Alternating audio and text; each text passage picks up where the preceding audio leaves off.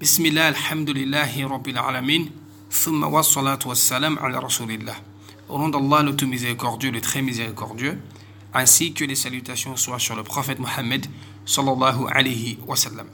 Frères et sœurs à l'islam, beaucoup parmi nous attestent qu'il y a autre créateur qui mérite d'être adoré,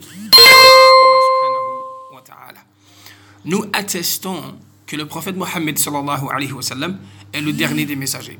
Et nous disons que nous aimons Allah subhanahu wa ta'ala ainsi que son messager. Quelle est la signification ou quelles sont les implications qui sont connectées avec l'amour d'Allah subhanahu wa ta'ala ainsi que le messager d'Allah alayhi salatu wa sallam? Aimer Allah subhanahu wa ta'ala, frères et sœurs en islam, voyez-vous, tout le monde répète, on aime Allah subhanahu wa ta'ala. Mettre l'amour d'Allah subhanahu wa ta'ala en application, tel est le problème. C'est le problème que tout musulman ainsi que musulmane devrait se poser la question. J'aime Allah subhanahu wa ta'ala. Ça se définit comment?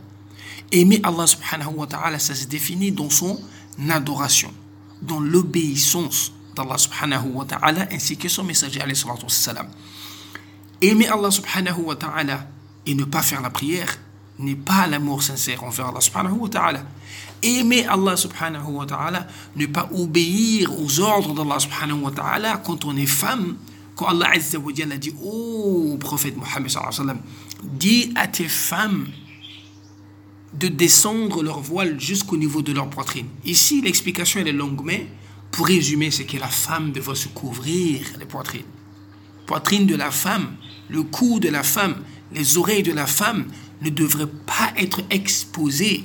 Et il y a même un autre verset qui va plus loin, qui parle uniquement de ces gens-là qui doivent montrer leur alentour. Qui sont ces gens-là? Les femmes qui, à l'époque du temps du prophète Mohammed sallallahu alayhi wa sallam, s'adonnaient à la prostitution. Ces femmes-là ne se couvraient pas.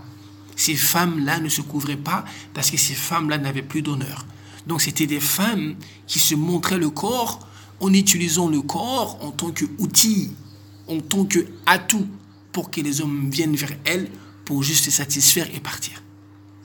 Quelle est la différence alors entre ces femmes-là qui se voilaient et ces femmes qui ne se voilaient pas? Il y avait une distinction. Allah subhanahu wa ta'ala a appelé les femmes-là qui se couvraient. C'est celles-là qui sont les musulmanes, celles qui se sont soumises, celles qui ont choisi l'amour d'Allah, qui veut dire les commandes d'Allah, qui va même à l'encontre de leur propre envie. La femme veut faire autre chose que la loi d'Allah subhanahu wa ta'ala, mais la loi d'Allah subhanahu wa ta'ala prend le dessus. Donc elle est obligée d'obéir à Allah subhanahu wa ta'ala, pas parce qu'elle veut, mais parce qu'Allah subhanahu wa ta'ala a imposé cela. Tel est vraiment l'amour d'Allah subhanahu wa ta'ala. Qu'on aime ce dont Allah subhanahu wa ta'ala nous pousse à faire au-dessus de ce dont nous-mêmes on aime. Tant que le musulman et la musulmane n'abandonnent pas ses propres désirs pour Allah subhanahu wa ta'ala, pour suivre son messager, l'explication ou la signification d'aimer Allah subhanahu wa ta'ala alors n'aura pas de sens. N'aura pas de sens. Vrai sens d'amour d'Allah subhanahu wa ta'ala, c'est que la femme ainsi que l'homme reviennent repentants vers Allah subhanahu wa ta'ala.